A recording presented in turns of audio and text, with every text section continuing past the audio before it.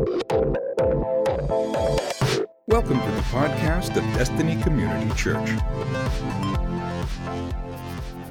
So today I get to talk to you on this subject, in the darkness. In the darkness. There was a thief that broke into a house while the residents of that home were away, and it was a dark night, and being a little scared of the dark himself, he quickly began searching through cabinets and dressers, grabbing as many valuables. He did not want to waste too much time. He knew he needed to leave the lights off in order to get away with it, if it was possible. And so he's just going through the house, grabbing everything that he can, throwing it in a bag, when all of a sudden he hears a voice, and the voice says, "Jesus is watching you." He just stops for a moment. He's a little startled. Scared the residents were back home. He just hid for a moment, and after a few minutes of silence and not seeing anyone, he assumed that it was his imagination and his fear of the dark, and that it was getting the best of him, and so he began stealing once again, going through the home. A couple of minutes passed, and then he heard the voice again. "Jesus is watching you." Quite confused, the thief then searched through the entire house, checked the front door. It was still locked, and no one was there, and the only living creature inside of the house, besides himself, was a parrot. But he ignored it, and he went back to stealing the third time. And again, the voice spoke up, and it said, "Jesus is watching you." The thief then realized that it was the parrot that was talking, and so he went over to the parrot, and he asked the parrot, he said, "Are you the one that keeps talking to me?" And the parrot answered, "Yes." The thief couldn't quite believe it, so he asked him another question. He said, "So what's your name?" And the parrot replied, "Night Vision." He said, "Night Vision?" And the thief just bust out laughing. He says, "What type of idiot names a parrot Night Vision?" The parrot replied, "The same type of idiot that names the Rottweiler Jesus." This week, we will be bombarded with all things dark and scary. I'm not here to debate whether or not Christians should or should not participate in Halloween. That's not my battle today. That is not what I'm here to convince you of. I could probably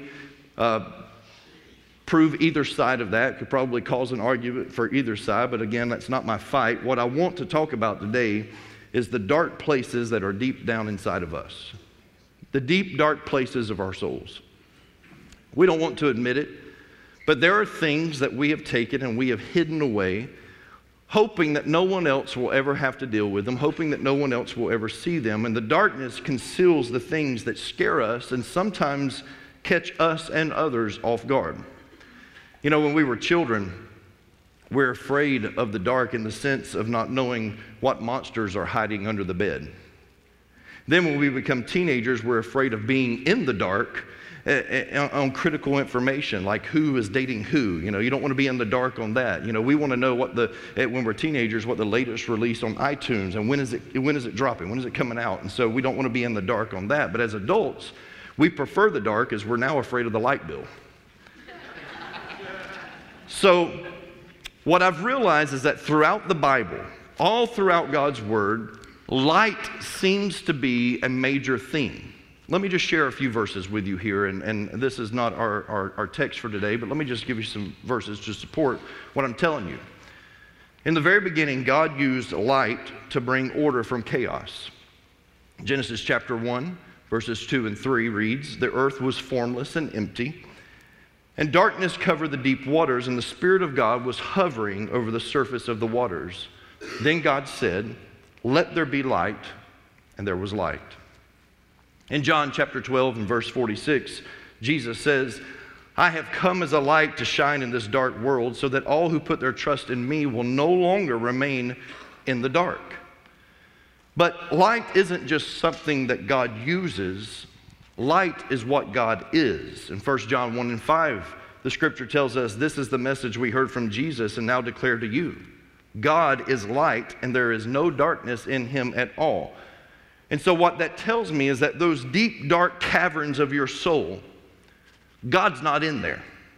Whatever you're tucking back and you're trying to hide, to keep out of the spotlight, the things that you're keeping deep down hidden inside, God is not in there, and God wants to get in there to help you deal with this stuff. And my prayer has been for you this week that you would allow God to penetrate your life and to let His light flood into those deep, dark places. At the moment of humanity's first sin against God, the enemy convinced us to suppress these desires and these feelings and these strongholds into those deep, dark places of our hearts. Not only do we hide our guilt and our shame in darkness, but we also suppress our greed, our anger. We will suppress our jealousy and our lust. We will hide our pride deep down inside. And that's just to name a few. Everybody in this room, we all have hidden things down deep within us that must be dealt with. And these things are sinful in nature. We don't always realize it, but they are corruption for our souls. And if we don't deal with them, then they are going to come back to haunt us.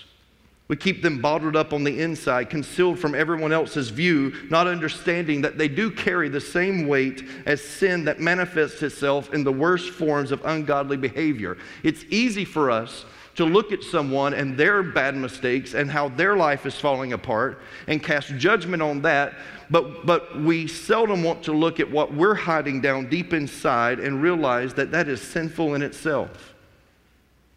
At the Sermon on the Mount, Jesus said that those who hold hate in their hearts are as guilty as those who act on that hate and murder someone. You understand how serious this is, right?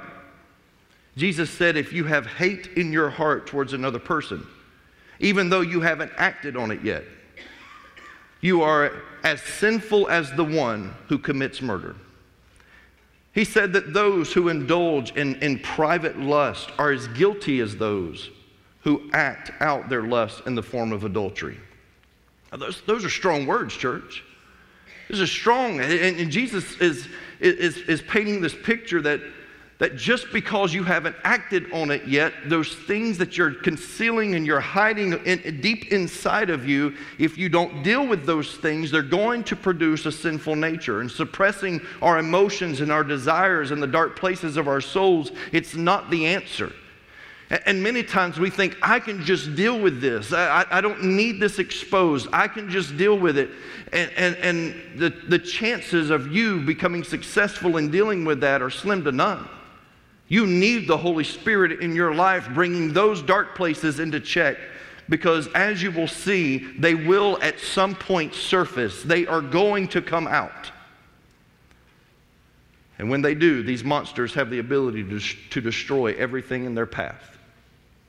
These beasts that hide in the darkness, they can destroy our careers.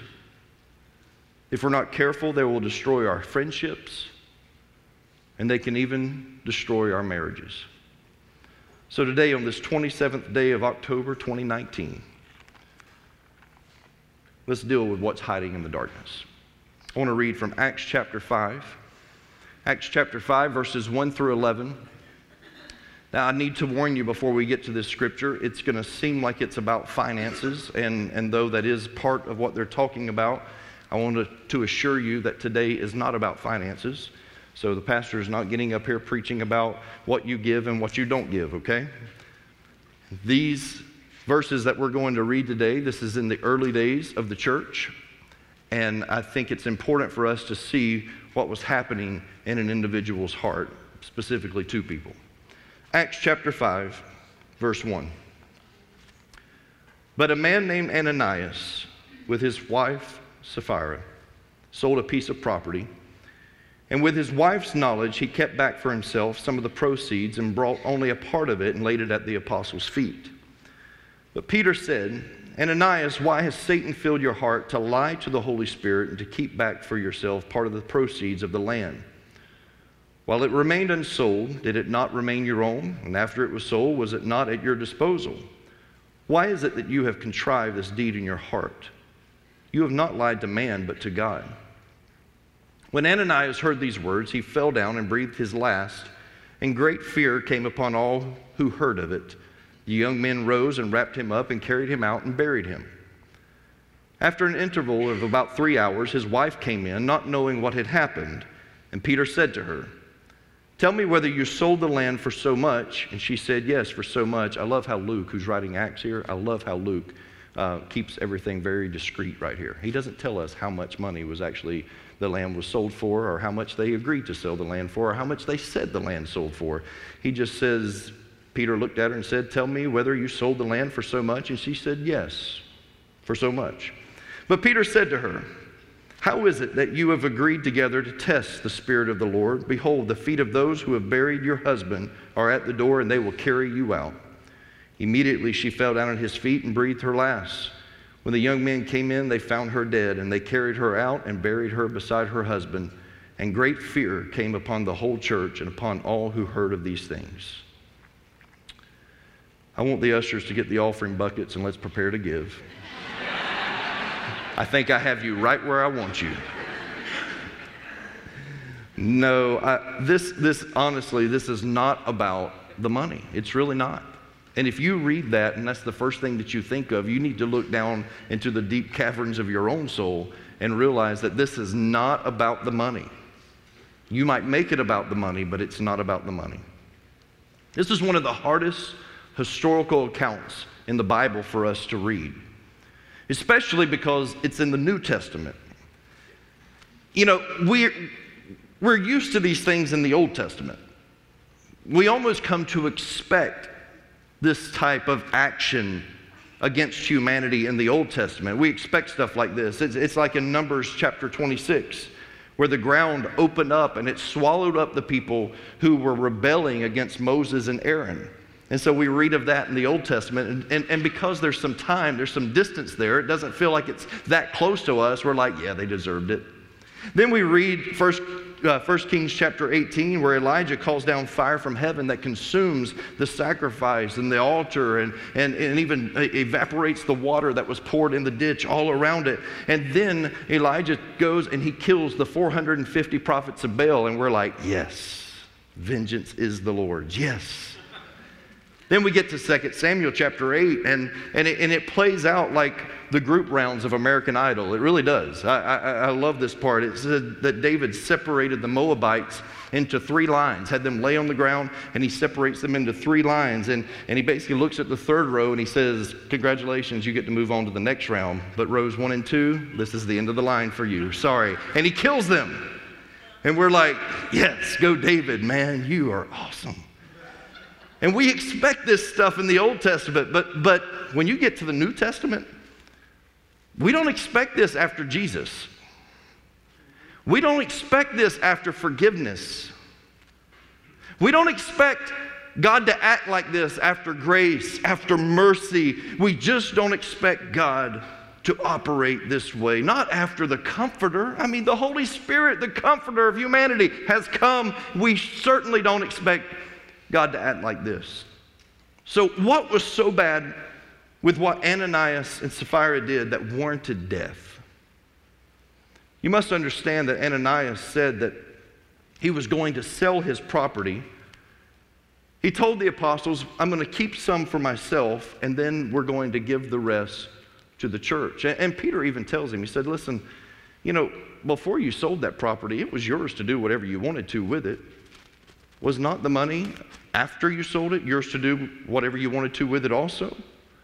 But somewhere along the way, Ananias changes his mind, and instead of just coming to the apostles and saying, listen, me and Sister Ananias have been talking, and I mean, her name is Sapphira, so it's just, we've been talking a little bit, and I just don't think we're going to be able to give as much as what we initially thought.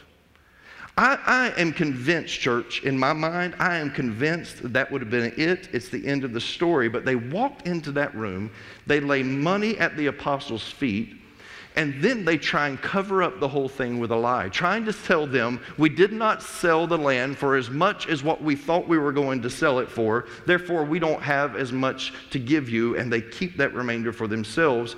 Therefore they were lying, and as Peter said, you're not lying to us, you're lying to God. This is something that you promised God. You said, God, if you help me sell this property, I'm going to give this to the church. And Peter then confronts this man's greed, and at the moment he confronts this man's greed, the Bible says that Ananias falls over dead. Then his wife, 3 hours later, she has no idea that Ananias is dead. Sapphira walks in, and Peter looks at her and says, listen, is it true that you sold the property for X amount of dollars? Yes, it's true. We sold the property for that much. Now, I'm hoping, at this moment, that Ananias didn't lie to the woman and she's just, caught in casual fire there. I'm hoping that that's, but I'm sure it didn't. I'm sure that's not the way it went down. He said, why is it that you and your husband have contrived this deceitful idea? Are you trying to pull one over on God in this moment? And he says, the same men that carried your husband out, they're going to carry you out and bury you also. Understand, church, this is not something that just started that morning. Both of these individuals had an opportunity to tell the truth, but that monster of greed that lurks deep inside of their souls is controlling their every move. But I promise you, they didn't just wake up that morning and it just start then and there. The monster of greed was lurking in the dark, waiting to make its move. And because it was never dealt with, it cost them their lives. And someone may ask, why? Why was God so extreme? Why wouldn't he just take their money from them and just let them live? But understand this, that when you ask yourself, did they really deserve to die? Understand that Ananias and Sapphira were not killed by God. They were murdered by the greed that lurked in their hearts. And when we don't deal with this stuff, it is going to come back and kill us. This is why we've got to learn to deal with these feelings and these desires that hide in the dark places before they destroy us. Jesus said that one day, whatever is done in secret is going to be exposed in the light. So you've got to get this in your heart already. You've got to make up your mind now that I want to allow the Holy Spirit, I want to allow the Holy Spirit of God to come into my life now and start dealing with this, shining His light on those dark places before this becomes a public example. In Luke 8:17, Jesus said these words. He said, for all that is secret will eventually be brought into the open, and everything that is concealed will be brought to light and made known to all. In Luke 12:3, he says, therefore, whatever you have said in the dark shall be heard in the light, and what you have whispered in private rooms shall be proclaimed on the housetops. That's how they would advertise what they had for sale. They would go up on the housetops and they would say, I've got a donkey for sale. I've got a donkey for sale. $5. Donkey, get your donkey right here. And that's how they were. They had no billboards. This was the billboard. And they would advertise everything they had for sale, shouting it from the rooftops. And Jesus said, if you don't deal with this stuff, it's going to be shouted from the rooftops. It's going to be made public if you don't deal with it. Paul reiterated this in his letter to the Corinthian church in 1 Corinthians 4:5. He said, he will bring to light what is hidden in darkness, and he will expose the motives of the heart. Church, is this not convicting? Man, the things that I hide deep down inside of me, that I think to myself, I can deal with this. I don't need anybody else sticking their nose in my business. This is for me to deal with. And I've got it under control. And at the moment that my mind goes there, I begin to lose the battle. It seems so innocent until the lights come on. I remember a few years ago, there was a group of us, this has been a while back, probably 7 or 8 years ago. There was a group of us that went to the Newberry corn maze one night. And I don't know if I've been back since, to be honest, and I don't have a problem. You know, I love to be frightened. I love that stuff, and so maybe I need to go back. But this particular night was an interesting night. A lot of people out there, and we decided we were going to jump on the hayride. And we get on the hayride, and it's dark, and they're taking us up from the front of the property, and they're driving us to the back. And we're going through some trees, and all of a sudden, I remember me and Pastor Andrew were sitting on the back of the hayride, and the rest of our crew and our families and everyone, they were sitting up closer to the front of the trailer, and we're sitting on the very back. And coming up in the darkness right behind us, I could tell it was a tractor. I could tell just from the light that was on the inside that there was someone in the tractor, in the cab of the tractor, and he had a Freddy mask on, Freddy Krueger mask. And I'm like, yeah, bring it on, man. I love this stuff. I do, man. And so I'm looking at it, and I'm like, Andrew, look. And this thing starts getting closer and closer. It's dark. There are no lights on. It is dark, and all you can see is that mask and Freddie getting closer to us. And it's getting closer and closer when all of a sudden, whoever is driving that thing turns the lights on. And it was not a tractor. It was a combine harvester. And it is right behind the hayride. And when he flips the lights on, I don't know why we couldn't hear it to begin with, but it was like he turned on the lights and the audio. And now all of a sudden you see these big blades just going, and we're like, we're crawling to the front. I mean, it scared us. And I remember getting off the hayride, and I'm like, if somebody falls off of that, they're dead. I mean, there's no surviving that at all. It is not OSHA approved, I'm telling you. It was all fun and games until the light revealed that it could kill me. That day is coming if you don't deal with it. You might think you can handle it. You might think that it's innocent. You might think it's all fun and games. But when the light reveals it, you will understand at that moment that it can kill you. But thank God that He loves you too much to leave you in that darkness. God loves me too much to leave me in that darkness. 1 Peter 2:9 says, but you are a chosen people. Listen, this is talking to you. You are a chosen people, a royal priesthood, a holy nation, God's special possession, that you may declare the praises of Him who called you out of darkness into His wonderful light. How many of you are thankful today that you are called into His marvelous light? Amen? Amen. Amen. I want to close with a heartbreaking story to me. In the early 2000s, I had the opportunity to hear one of the greatest pastors of one of the largest churches in America, and Mandy and I, we were with the staff that I was on staff at in Tampa, the church I was on staff at in Tampa. Our pastor took the staff to Lakeland, and it was a meeting where about 400 or 500 ministers would be able to hear this great man of God speak. And he was just there just to sow in to pastors and their staff that day. And so I remember Mandy and I were sitting on the second row, and actually before he went up to speak, this man, who I'm not going to share his name today, but he was sitting right in front of us, actually turned around, talked with us a little bit. And having read a number of his books, I was just in amazement. Such a great leader in the Christian church.